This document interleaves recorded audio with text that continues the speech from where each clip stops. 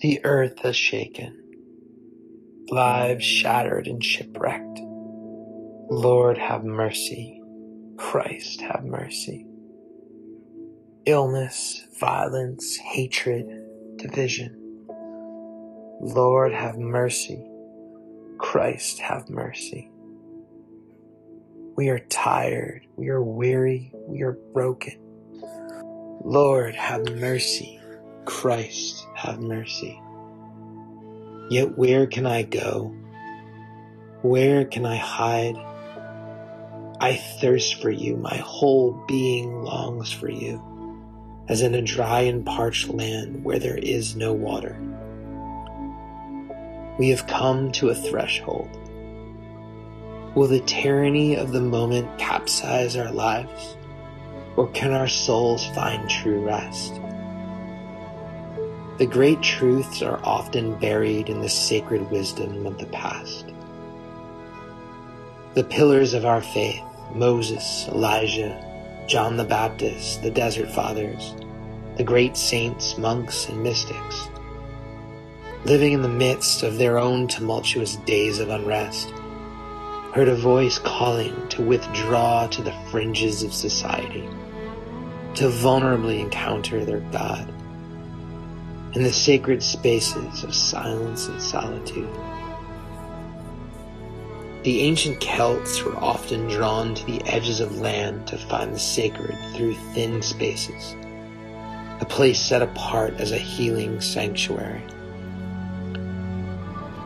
Through nature, it is the solace of these liminal spaces that hungry and weary souls find life and beauty. In the very stillness, quiet, and raw simplicity that we find ourselves open to encounter and to be transformed within. Elijah did not hear God in the earthquake, the wind, or the fire, but out from the cave of a mountain came the gentle, still voice of a whisper from the beloved. Isaiah proclaims, "In returning in rest shall ye be saved. In quietness and confidence shall be your strength." Even the author of our faith who bids, "Come to me all ye who are weary and burdened, and I will give you rest." Christ, though fully God, was also fully human, allowing himself the necessity to withdraw, to be fully with his Father. In the midst of this painfully unprecedented moment, may we learn to embody the sacred ancient wisdom. May we seek out our thin places with God.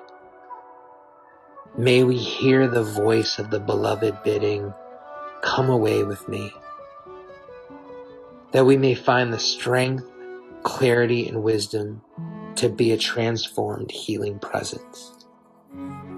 And may we learn what it is to truly rest in him in this day, now more than ever.